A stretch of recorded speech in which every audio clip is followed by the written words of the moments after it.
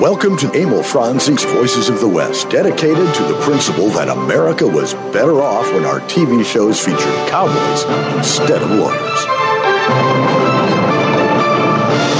And we maintain that no truer words have ever been spoken. But again, our guest is a lawyer. But he is not your average everyday lawyer. This is true. He's a lawyer that loves the rest. That writes he's westerns. A historian. And he writes westerns, and that's very important. Yes, welcome to another edition of Emil Franzi's Voices of the West. I'm Harry Alexander, Bunker de France, and in the studio... Ta-da! I've been threatening for at least 3 years. It is. And I finally have made good on my threat. And we didn't have enough warning to change the lock, so... Yes, I am here.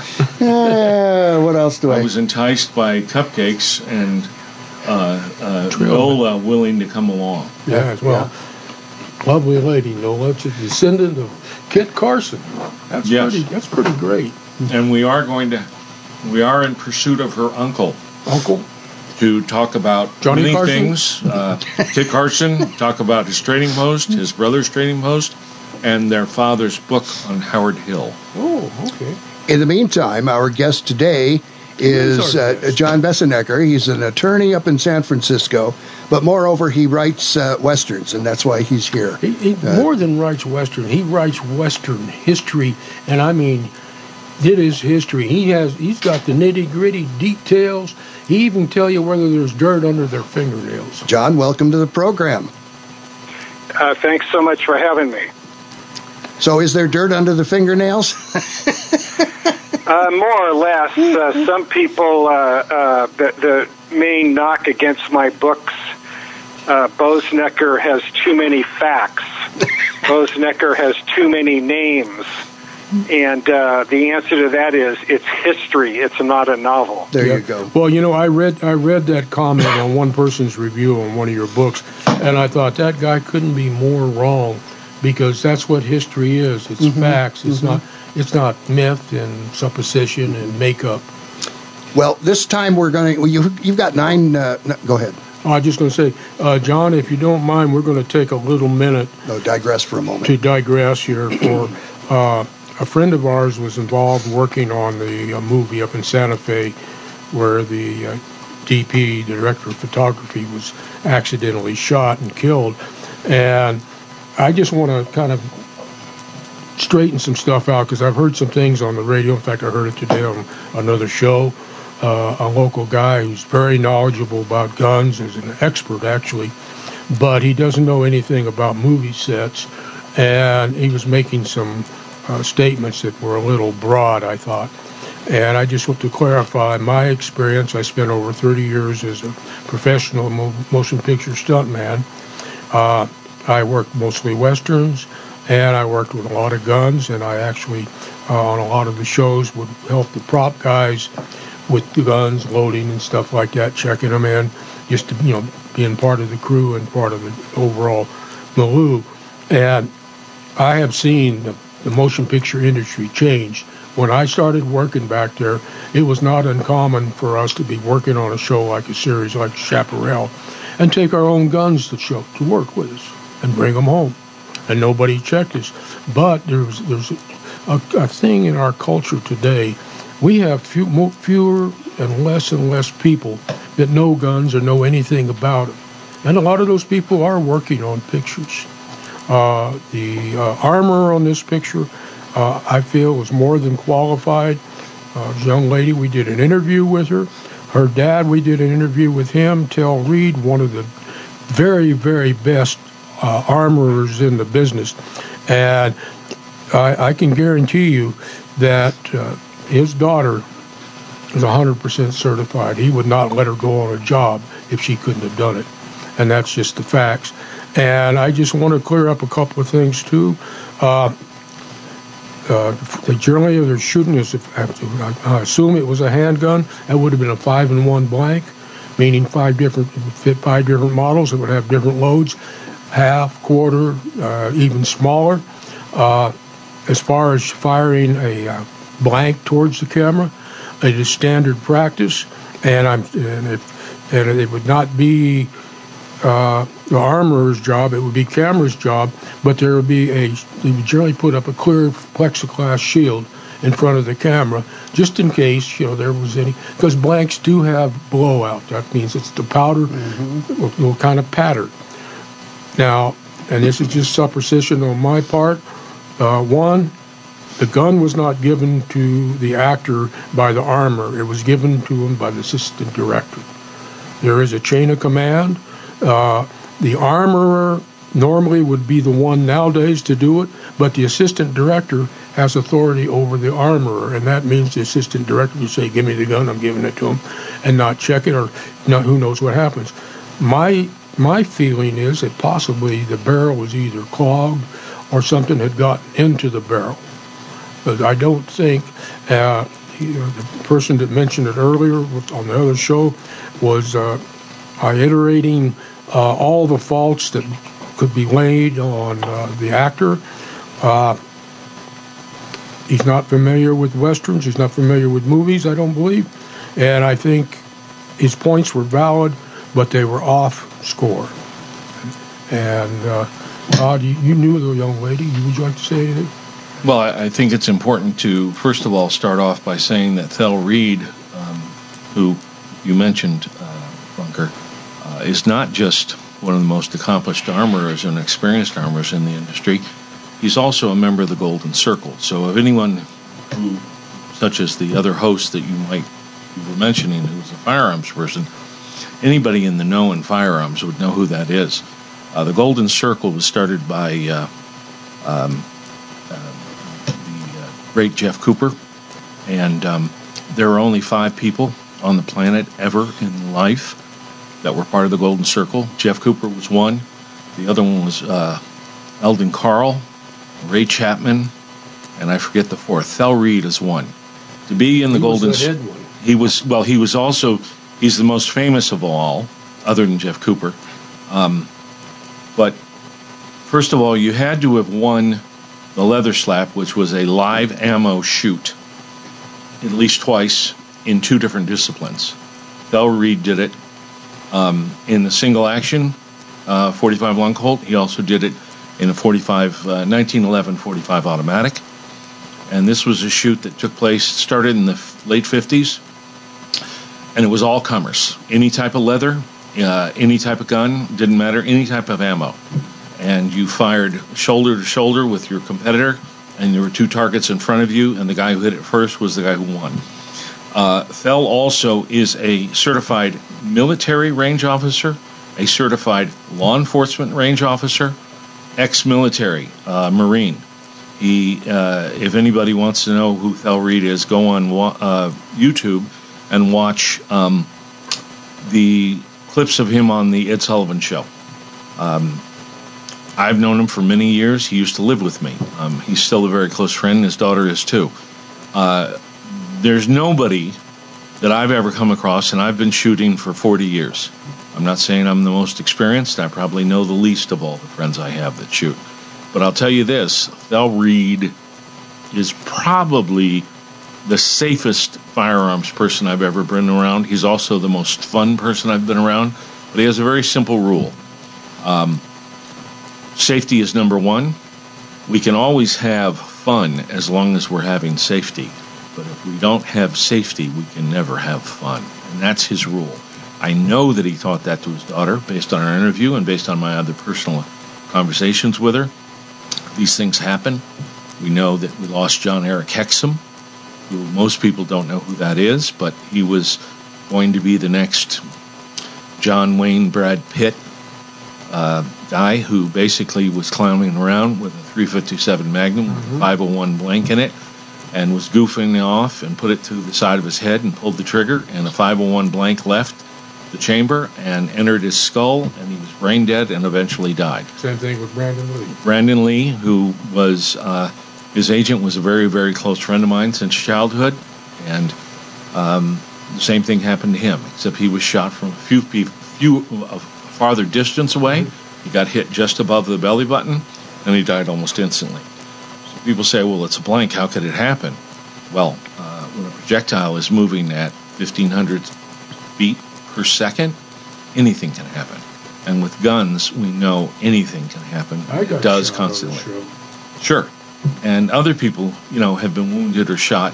I cowboy shoot, and I've seen guys who were in the military or in law enforcement have an accident. It's very rare, but I've seen it.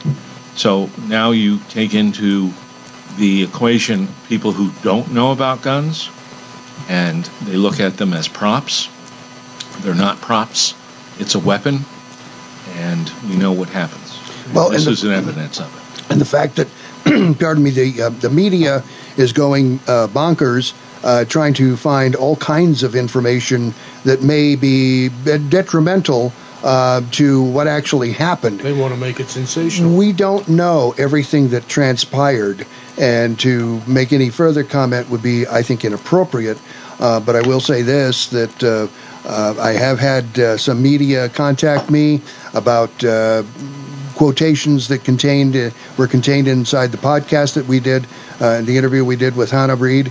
And, if you're going to use them, you best not take them out of context, because if you do, that'll be the last time you ever do anything like that, and I guarantee it. And everybody wait until ATF makes their report, because they are thorough.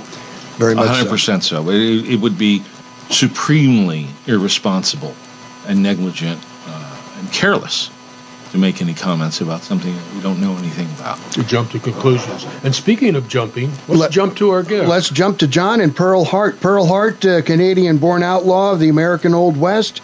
Apparently, she committed one of the last recorded stage robberies in the U.S. Her crime gained notoriety primarily because of her gender. We don't know a whole lot about her, except that she was a bandit. And she robbed the stage. It was up in, between Globe and Mammoth. Yeah. Well, actually, if you read Wildcat, The Untold Story of Pearl Hart, the Wild West's Most Notorious Woman Bandit, by John Boessenecker, you'll know probably more about her than she knew about her. Well, then, John, tell us about Pearl. Well, she was a fascinating character. I've actually been writing about the Old West since I was in high school, and have been aware of her for, probably 50 years, I guess, at least since the late 1960s. And over the years, I kind of gradually accumulated information on her, and finally decided to do a book, because most of what's been written about her is fictitious or mythical. And yes, she was, in her time, she was by far the most famous woman outlaw of the Old West. She was featured in Cosmopolitan magazine. She broke out of jail several times. She was, robbed a stagecoach in Arizona Territory, as you mentioned. And so her story is really kind of a remarkable one, and it's never been told before. I have a question for you, or kind of, I'm noted for my weird questions. But you mentioned that you have been writing for quite a long time, and I noticed that your first article was done when you were 15 for True Treasure magazine, but I think there's a little controversy there, because one version I've read about it was that it was about some cowboys burying gold in New Mexico, and the other was it was about a holdup in Nevada.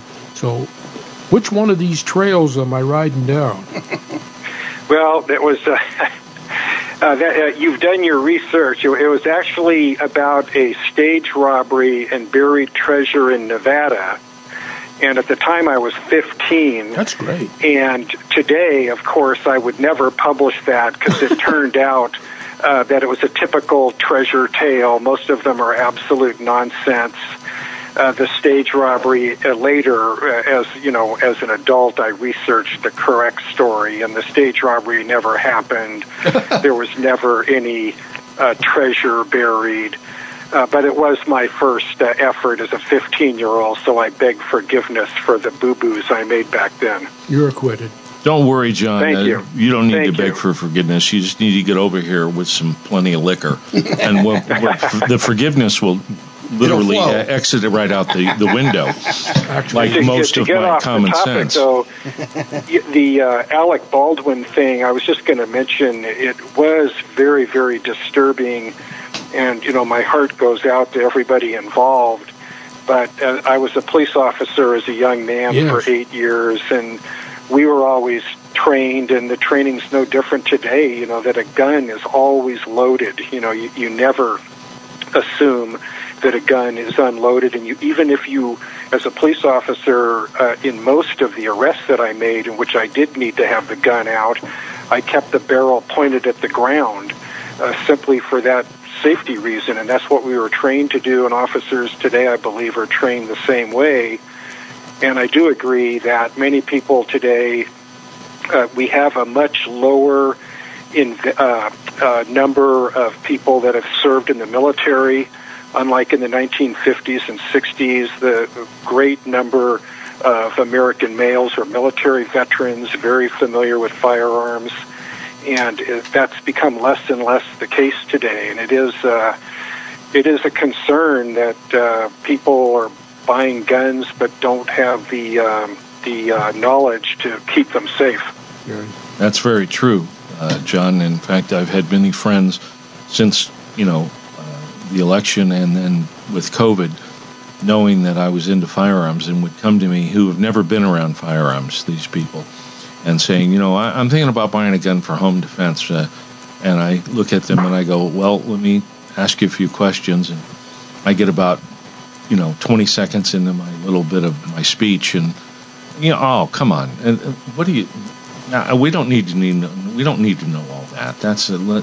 I'm just going to go buy an automatic pistol. And I'm like, well, there's some reason. Oh, come on. You're so nervous. What are you so nervous about? And I'm like, well, first of all, I don't want to be your neighbor.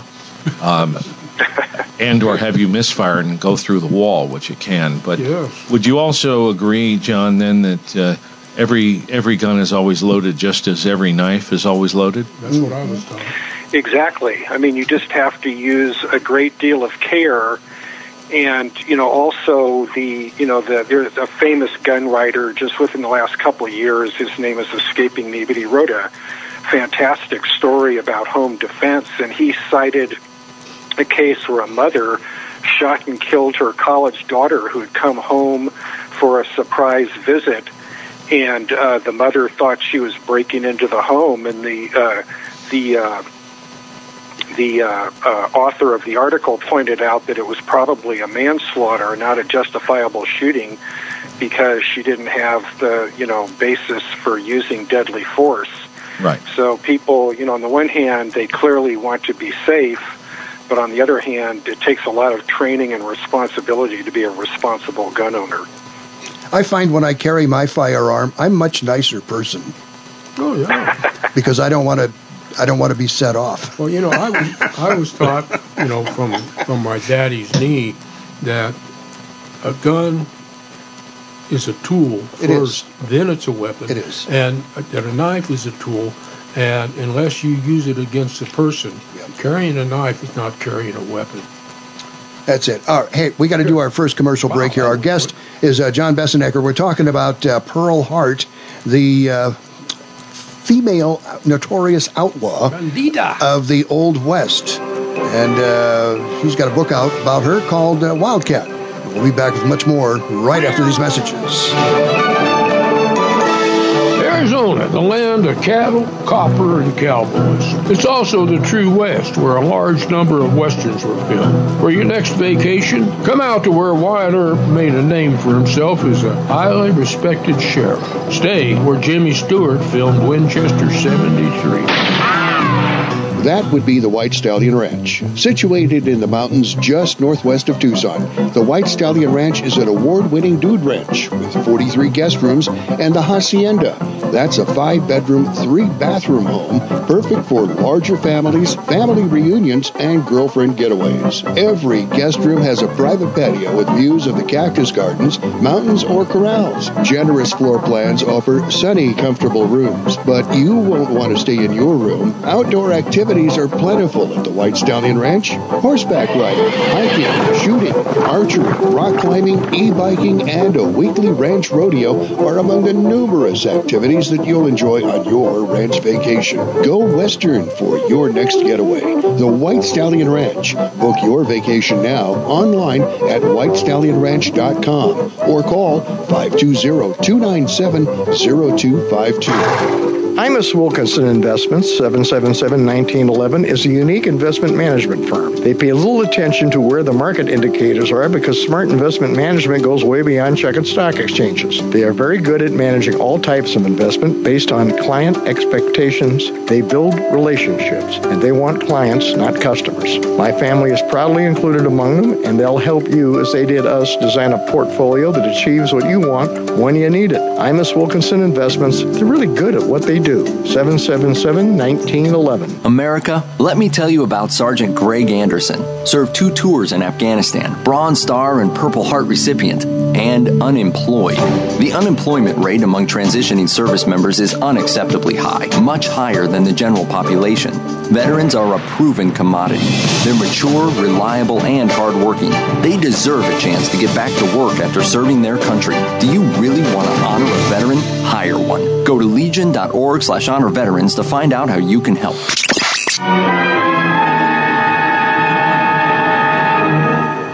We never should have taken that shortcut. Look where it's led us, straight into a trap. We should have turned back. I wanted to. Quiet. There's a way out of every place. This is the Voices of the West. I can see a windswept sky when the clouds stampede the sun. I can hear the coyotes cry when my day's work is done. We're back on Emil Franzi's Voices of the West. Harry Alexander, Bunker de France, and Todd Roberts. Is it too late to turn back? I want to turn back. Let's turn back. Take a stab at the musical artist. It's not Bob Wills. Nope. Boy, No. Chill Wills. Chill Wills. Our guest, John Boessenecker. Cousin Jill, yeah. Okay. And we're talking about Pearl Hart, among other things here. Pearl Hart, a Canadian lady, came to our territory. How old was she when she came here, John? Well, she was probably in her early 20s. As far as we can tell, she first came to Arizona Territory in 1894, and she was born in the North Woods of Ontario, Canada in 1871. And she had many, many adventures as a young woman, like many, and I can go into her background a bit if you, sure, if you go want to ahead. hear about that. Yeah, go for it. Uncover the undead. What's interesting about Pearl Hart and what's really significant about her is that she was so different than most women in that era. Women's roles in the 19th century were domestic. Young women helped out on the farm. They did farm work and cooking and cleaning and that kind of thing. And there were very few opportunities for women, maybe being a school teacher, bookkeeper, something like that. And for poor women, which would be Pearl Hart's family, there were 9 children. Her father was a drunk, a ruffian, a rapist. He probably sexually abused his daughters, given that most of the girls ended up as prostitutes at one time or another in their early years.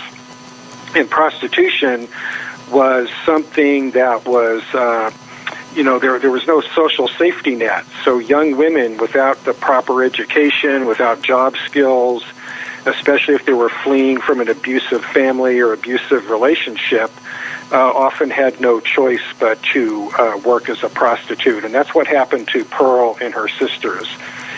Also, you might point out, too, the fact that because she had numerous run-ins with the law as a young woman, that made it even harder for her to try to fit into a more Victorian society. That's exactly true. And as a young girl in her teens, she and her younger sister Katie ran away from home a number of times. They dressed like boys to avoid unwanted sexual advances. They jumped on freight trains At one point, they ended up in Minnesota. Another point, they ended up in Chicago. They were locked up in a reformatory in Chicago, and they escaped. They were just teenagers, about 15, 16 years old, and they took their bed sheets and made a rope and climbed out of the Erring Women's Institute. It's like in the movies. Exactly, right out of the movies. And so many of her adventures, there's actually a wood engraving in my book showing her and her sister Katie dressed up like a couple of street urchins wearing boys' clothes. And so later, the short version is she has all these run-ins with the law, in and out of prostitution. She finally marries this guy whose actually family was from San Francisco, and he was an itinerant piano player. But he was a morphine addict and an alcoholic, and abused her. They had a couple of kids, and she finally left the kids with her mother and fled to Arizona Territory in 1893 or 1894 to escape her husband, and she became a prostitute in Phoenix in what was called Block 41, which was the red light district of Phoenix. It was one of the interesting things about, you mentioned her sister Kathy, and I have to confess to you, John, that I like Kathy. She's my favorite. I like her much better than Pearl. And I think she had a richer, more colorful life than Pearl. All of the things that she did, and I mean, just as across the law as Pearl was, but it was like the difference between Calico and Silk. Yeah, and that's pretty true. And I think the sister Katie, she was Pearl or Lily. Her real name, Pearl Hart's real name was Lily Davy, and she took the name Pearl Hart from a notorious madam in Buffalo, New York, where both sisters had been working in a brothel in about 1890 before they left and went west. And yes, Katie was an actress. The sisters were all very bright. They're all very attractive. And they had a grade school education, maybe up to 6th or 8th grade at the most. But yes, Katie Davy, she produced a play called The Arizona Woman Bandit, based on her sister's exploits. She was a parachute diver in Texas, where she'd go up in a hot air balloon and parachute down in Austin before a crowd of thousands of people. Almost drowned. She broke her husband out of jail twice, once in Texas, once in Oklahoma. She ended up as a screenwriter, an aspiring screenwriter and acting coach in Hollywood in the 1920s and 30s. So she wrote radio plays as well. Exactly. She wrote radio plays. She wrote a novel. And so, just kind of... she did the science fiction novel. What was the name of that? Something Beyond the Clouds. Oh, go ahead. No, the science fiction novel that she wrote? I'm forgetting off the top of my head, but it was a science fiction novel. Beyond the Clouds or something, Yes, and was published in the early 1940s when she was much older. But yes, I say in the book that if she'd written a factual biography about her actual life, it would have been a bestseller. It would have, yes.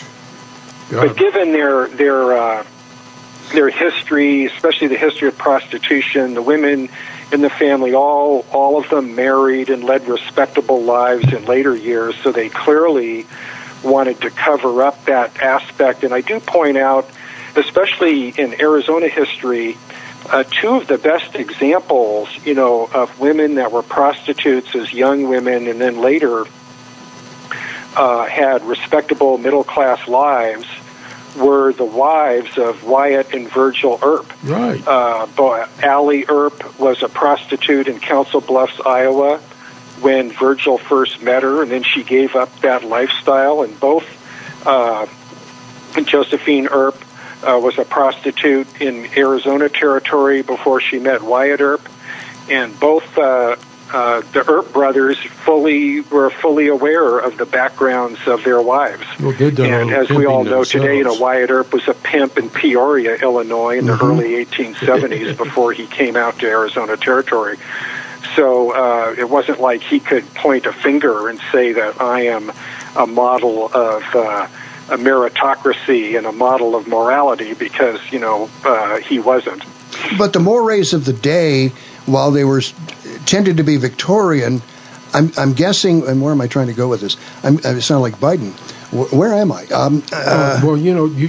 Because he pointed it out in the book that prostitution in the East was looked upon much different than it was in the West. Yeah, as a job. Well, it was a job. It was a way of surviving. Right. An awful lot of women that got trapped out here. These were not necessarily bad girls. And a lot of these gals ended up marrying ranchers or businessmen, became businesswomen themselves. Yeah. So. Well, I've made this point before, and I argue it to this day. What settled the West? The iron horse, the railroad, or was it the shotgun, the most versatile weapon that was out there, or what was it? I always argue that it was the white woman.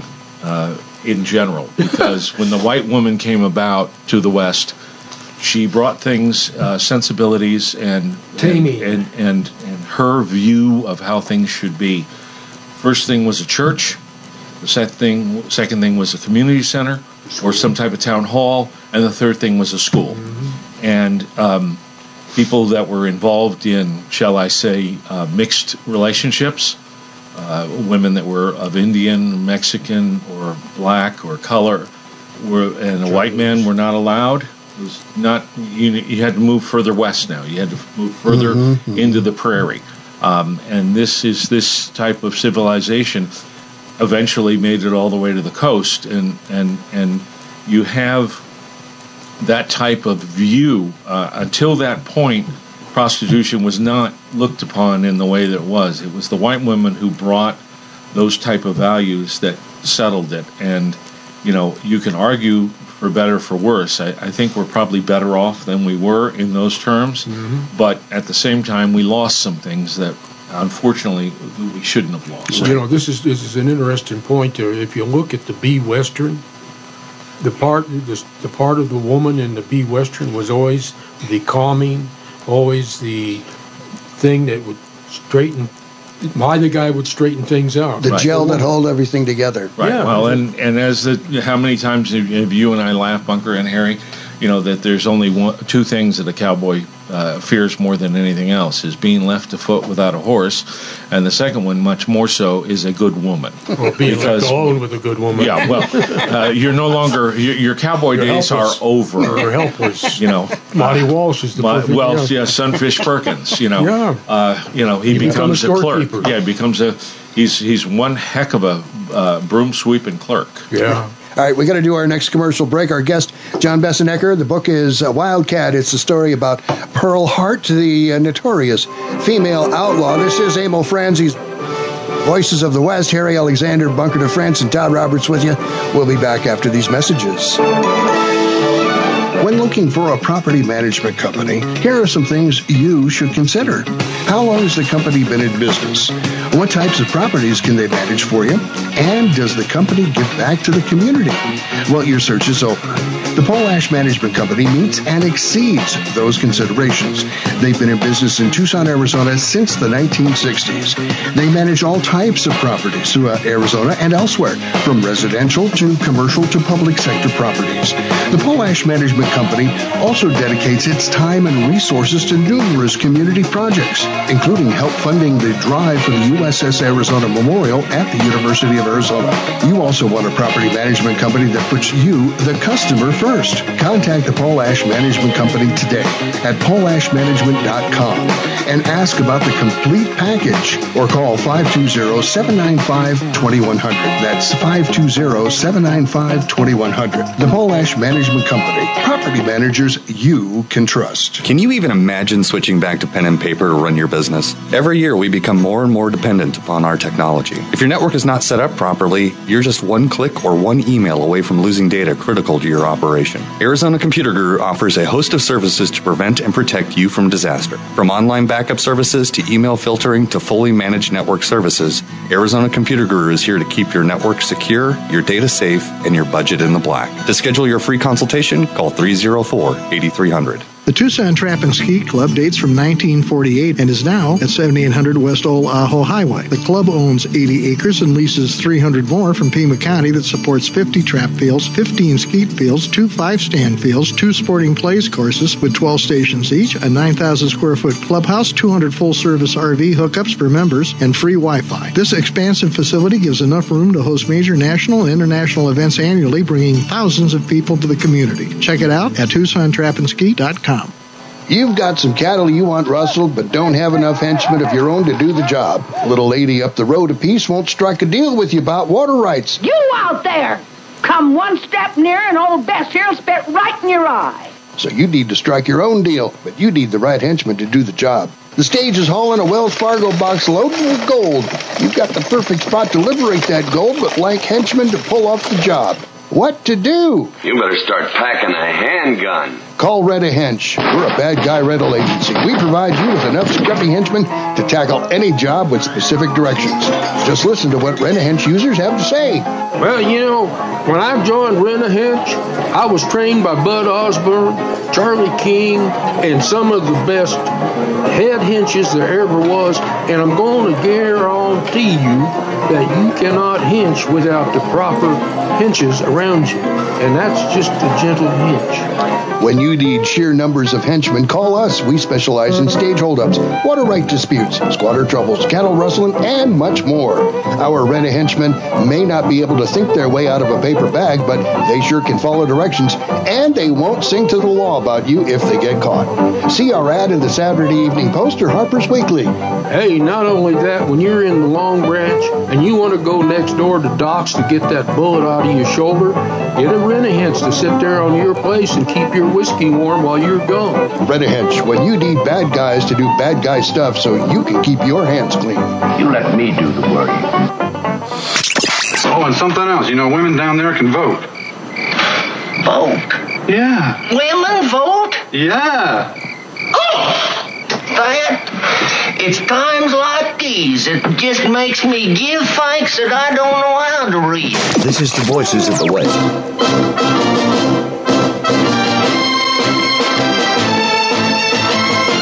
To be Festus Hagen. Yeah, we don't want no girly votes. Welcome back to another edition of Emil Franzi's Voices of the West.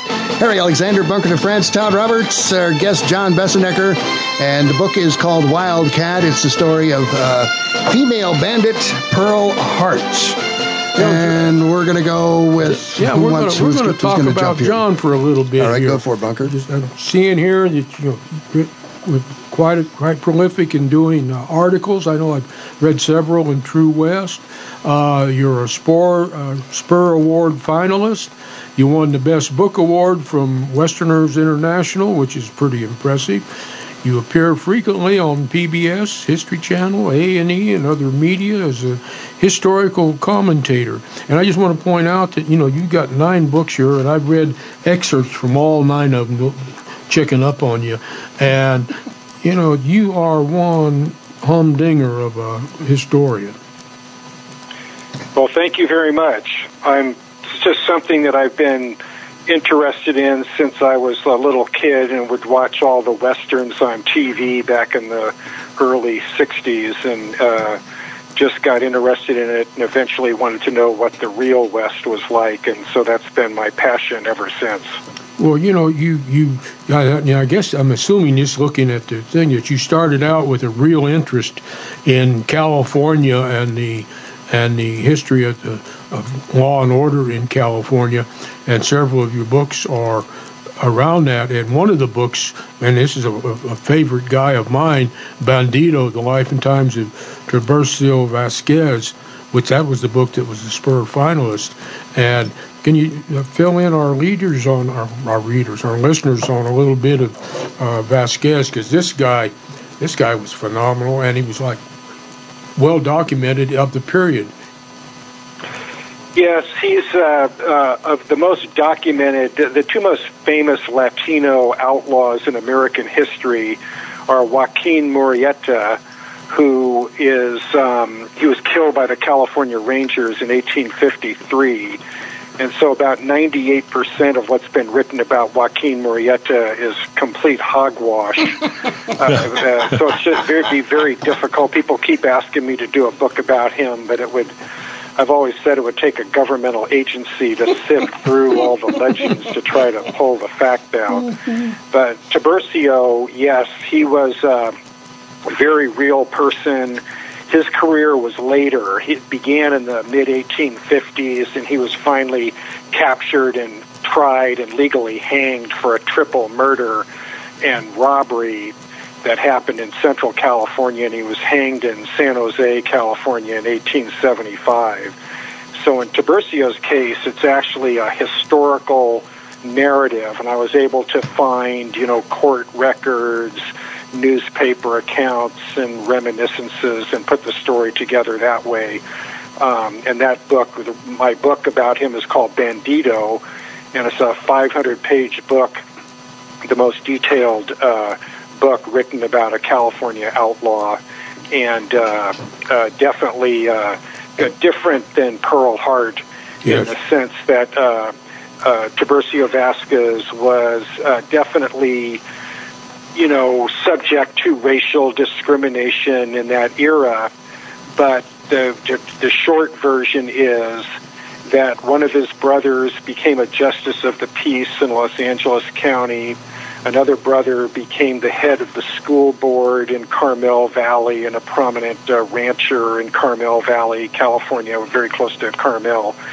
And so it's and his sisters were both very respectable.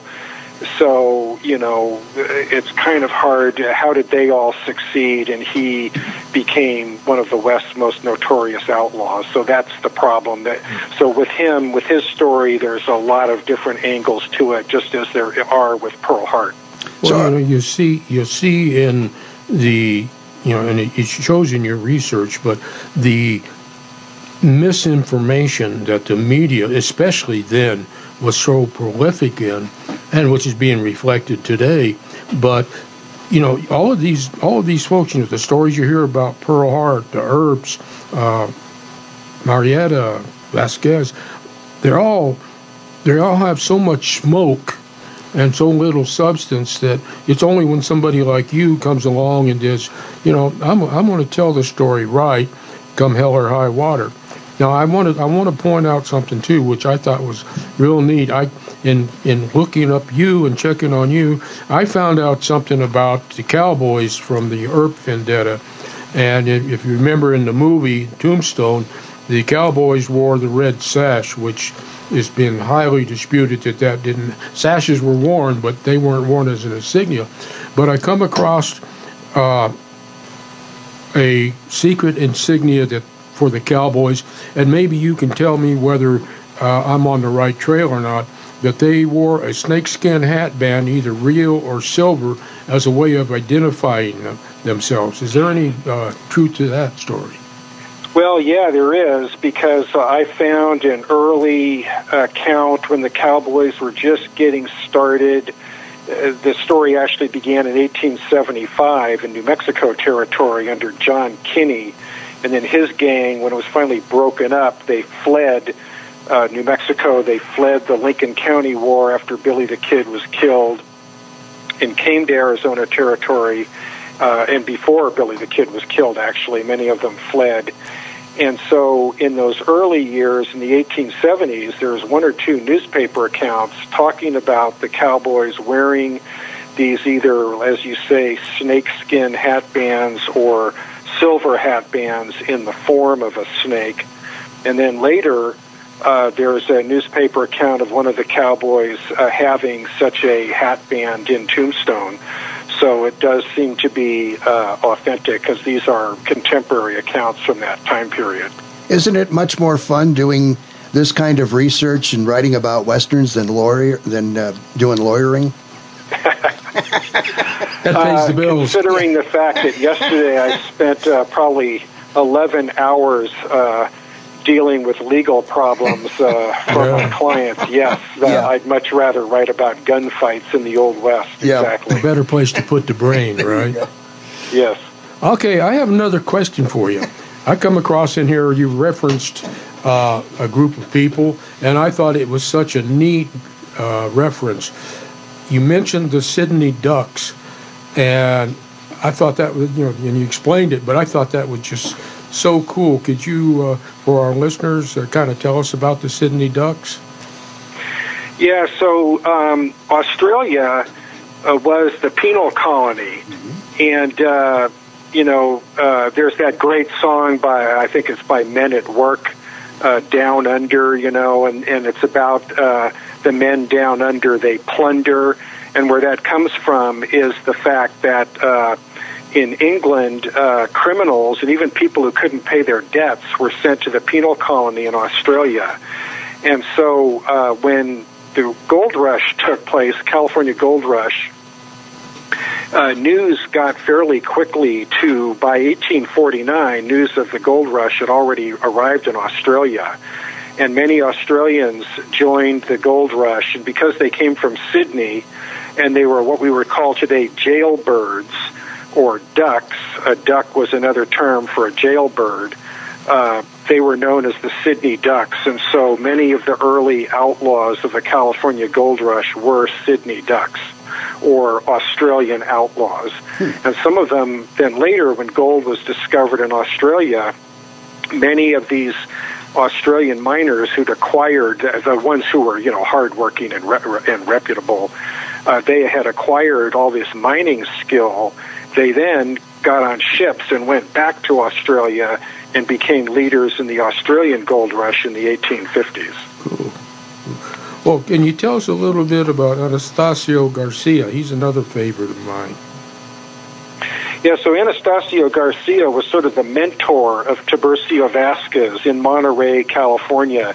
And anybody, if you want to go for a wonderful romantic weekend in California, you have to go to Monterey and Carmel. And but when I go to Carmel and Monterey, I see all the places. I see the tree where guys were lynched in the Roach-Belcher feud. I see the adobes where these bloody gun battles happened, and they're still standing. So there's this incredible history in Monterey and Carmel, and honestly, I don't think the local boosters or Chamber of Commerce really wants you to know about that, because people, when you think of a violent community, you think of Tombstone or Dodge City. Monterey in the 1850s and 60s was much more violent than either Dodge City or Tombstone. And so that's kind of a dichotomy that you see there. So Anastasio Garcia got mixed up in the Roach-Belcher feud, a very bloody feud over this gorgeous California woman who'd married a wealthy rancher, and then it's a long story, but his horse drowned when he was coming back from the mining country with his saddlebags loaded with gold. He's trying to swim his horse across the Salinas River, and he drowns. And the result is this massive feud for this gorgeous woman and her fortune. And Anastasio Garcia takes the side in the feud. He's a notorious outlaw. He and Vasquez, at one point, a posse try to capture them. They kill the undersheriff of Monterey County and two other volunteer possemen in one of the worst, law enforcement disasters in California. Today, we talk about the Newhall incident and the killing of 4 highway patrolmen in Southern California and the murder of 4 police officers in Oakland in 2009, the Onion Field, where Joseph Wambaugh wrote the best-selling novel about the murder of Los Angeles police officers. And they're all were predated by Anastasio Garcia killing 3 lawmen in this gunfight. And eventually he was captured and lynched in Monterey in 1855. And Tiburcio Vasquez was his protege And Vasquez should have paid attention, and he didn't, and 20 years later he met the same fate at the end of a rope. All right, we got to do our final commercial break here. Hang on the line. John Boessenecker, our guest. The book is Wildcat. It's about Pearl Hart. This is Emil Franzi's Voices of the West. We'll be right back. Arizona, the land of cattle, copper, and cowboys. It's also the true West, where a large number of Westerns were filmed. For your next vacation, come out to where Wyatt Earp made a name for himself as a highly respected sheriff. Stay where Jimmy Stewart filmed Winchester 73. That would be the White Stallion Ranch. Situated in the mountains just northwest of Tucson, the White Stallion Ranch is an award-winning dude ranch with 43 guest rooms and the Hacienda. That's a 5-bedroom, 3-bathroom home, perfect for larger families, family reunions, and girlfriend getaways. Every guest room has a private patio with views of the cactus gardens, mountains, or corrals. Generous floor plans offer sunny, comfortable rooms, but you won't want to stay in your room. Outdoor activities are plentiful at the White Stallion Ranch. Horseback riding, hiking, shooting, archery, rock climbing, e-biking, and a weekly ranch rodeo are among the numerous activities that you'll enjoy on your ranch vacation. Go Western for your next getaway. The White Stallion Ranch. Book your vacation now online at whitestallionranch.com or call 520-297-0252. Imus Wilkinson Investments, 777-1911, is a unique investment management firm. They pay little attention to where the market indicators are because smart investment management goes way beyond checkered stock exchanges. They are very good at managing all types of investment based on client expectations. They build relationships, and they want clients, not customers. My family is proudly included among them, and they'll help you, as they did us, design a portfolio that achieves what you want when you need it. Imus Wilkinson Investments, they're really good at what they do. 777-1911. Hello, I'm Mr. Red. No doubt you've heard about rescue groups for dogs and cats. But did you know there's a rescue group for horses? That's right, it's called Horse It Around Rescue. Founders Steve Boyce and Teresa Worrell are helping out all those equine victims of neglect and cruelty by giving them a place to restore their health and wellness. And Horse It Around provides a nurturing and natural environment where horses can be horses, so they can be adopted out into forever homes. More than 120 horses, mules, and donkeys have been adopted out, but like everything else, it costs money to run the project. Horse It Around is a 501c3 nonprofit located in southeast Arizona. Your tax-deductible donations to Horse It Around will go a long way so those horses can be horses. Check out the website, horseitaroundrescue.org. Make a difference in a horse's life. That's horseitaroundrescue.org. Hi, this is Craig Morgan with a special message for all those who have served in the U.S. Army. The National Museum of the United States Army, to be built at Fort Belvoir, Virginia, will include the Soldier's Registry, an electronic record of Americans who have worn the Army uniform, recognizing their service. I've already added my story to the registry. I hope you'll add yours. To learn more and to make your story a permanent part of the National Army Museum, visit armyhistory.org. Coming to you from the great southwestern United States. You're darn tootin'. Yes, sirree, Bob. This is the Voices of the West. Paladin,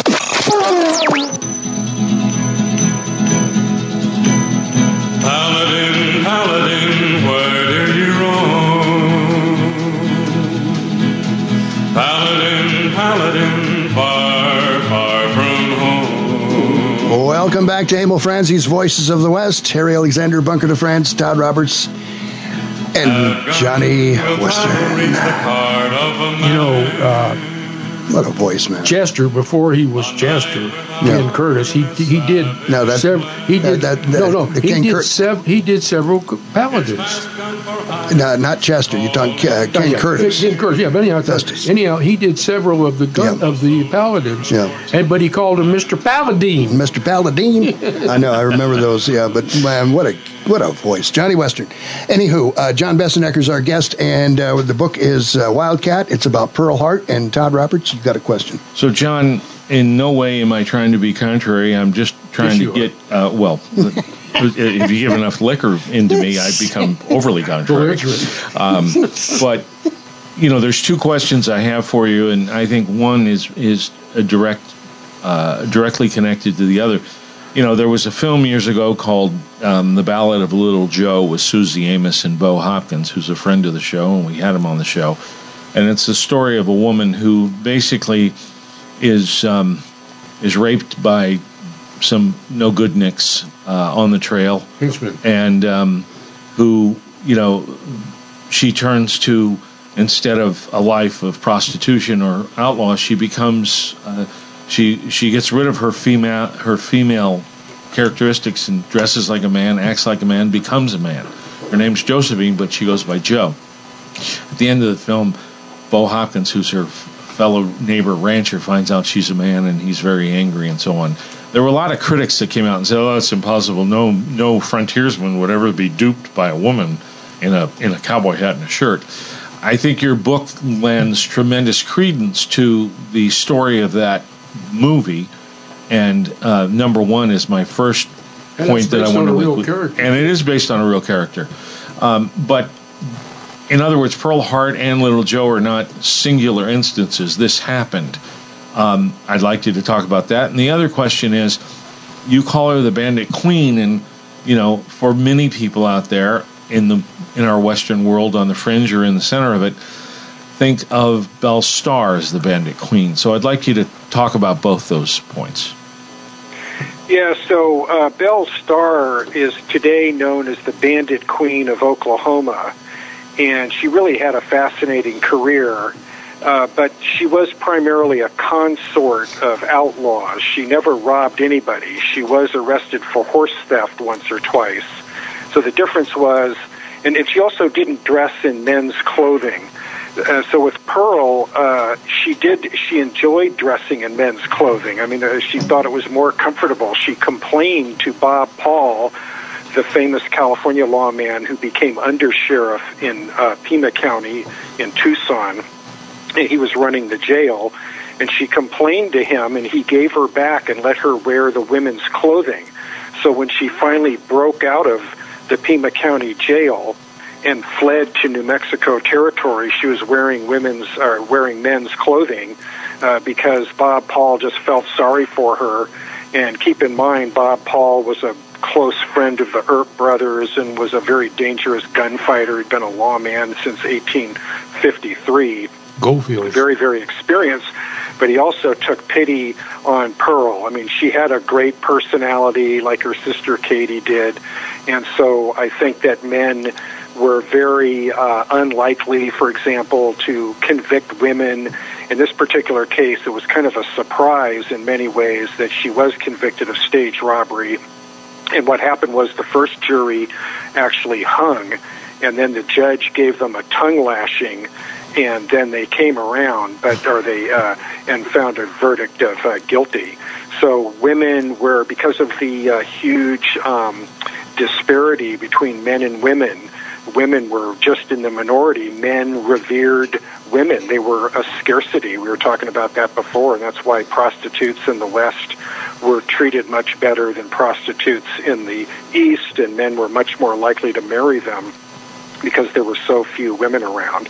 But that would be the principal difference. Belle Starr was not a prostitute, although she did have some various escapades with, she claimed to have been a lover of Cole Younger. I'm not sure whether that's true or not. I've heard it's not true, but I'm no expert. Mm-hmm. What's coming up next for you, John? Yes. Down the pipe. My next book it's a biography of Black Bart, the America's greatest stage robber. Mm-hmm. He robbed 29 stagecoaches, was a gentleman bandit, had an incredible career as a very courageous Civil War veteran who his life kind of went sideways after he came west to make a new start. And it's a very fascinating story, kind of has parallels with Pearl Hart because both came west to start a new life. let us know when that one's available. We'll have you back on the show. And John Boessenecker, and thank you so much. he was also a poet. Yes. The one and only Black Bart. Get the book. It's called dandy. It's called Wildcat, about Pearl Hart by John Boessenecker. John, thank you much for joining us this afternoon. Appreciate it very much. So thank you so much, John, right. and keep the pencil running. That's here. it. That's real good. More fun than lawyer. I will. Thank you very much. All right, fellas. Thank you. All right, that's all the time we've got for today. Hey, thank you, Mr. Roberts, for being in studio with us. Thank you, gentlemen, for having me. So eloquent. Well, I'm on my best behavior because I brought Nola Carson. That's right. Who's a direct descendant of Kit Carson. She has been watching him like a hawk. Next time we get together, it's Movie Saturday, and we're going to be doing Odors and Oscars. Odors and Oscars. Here on Emil Franzi's Voices of the West. On at 78, 79, and a Boessenecker 80s. All right, everybody. Thank you.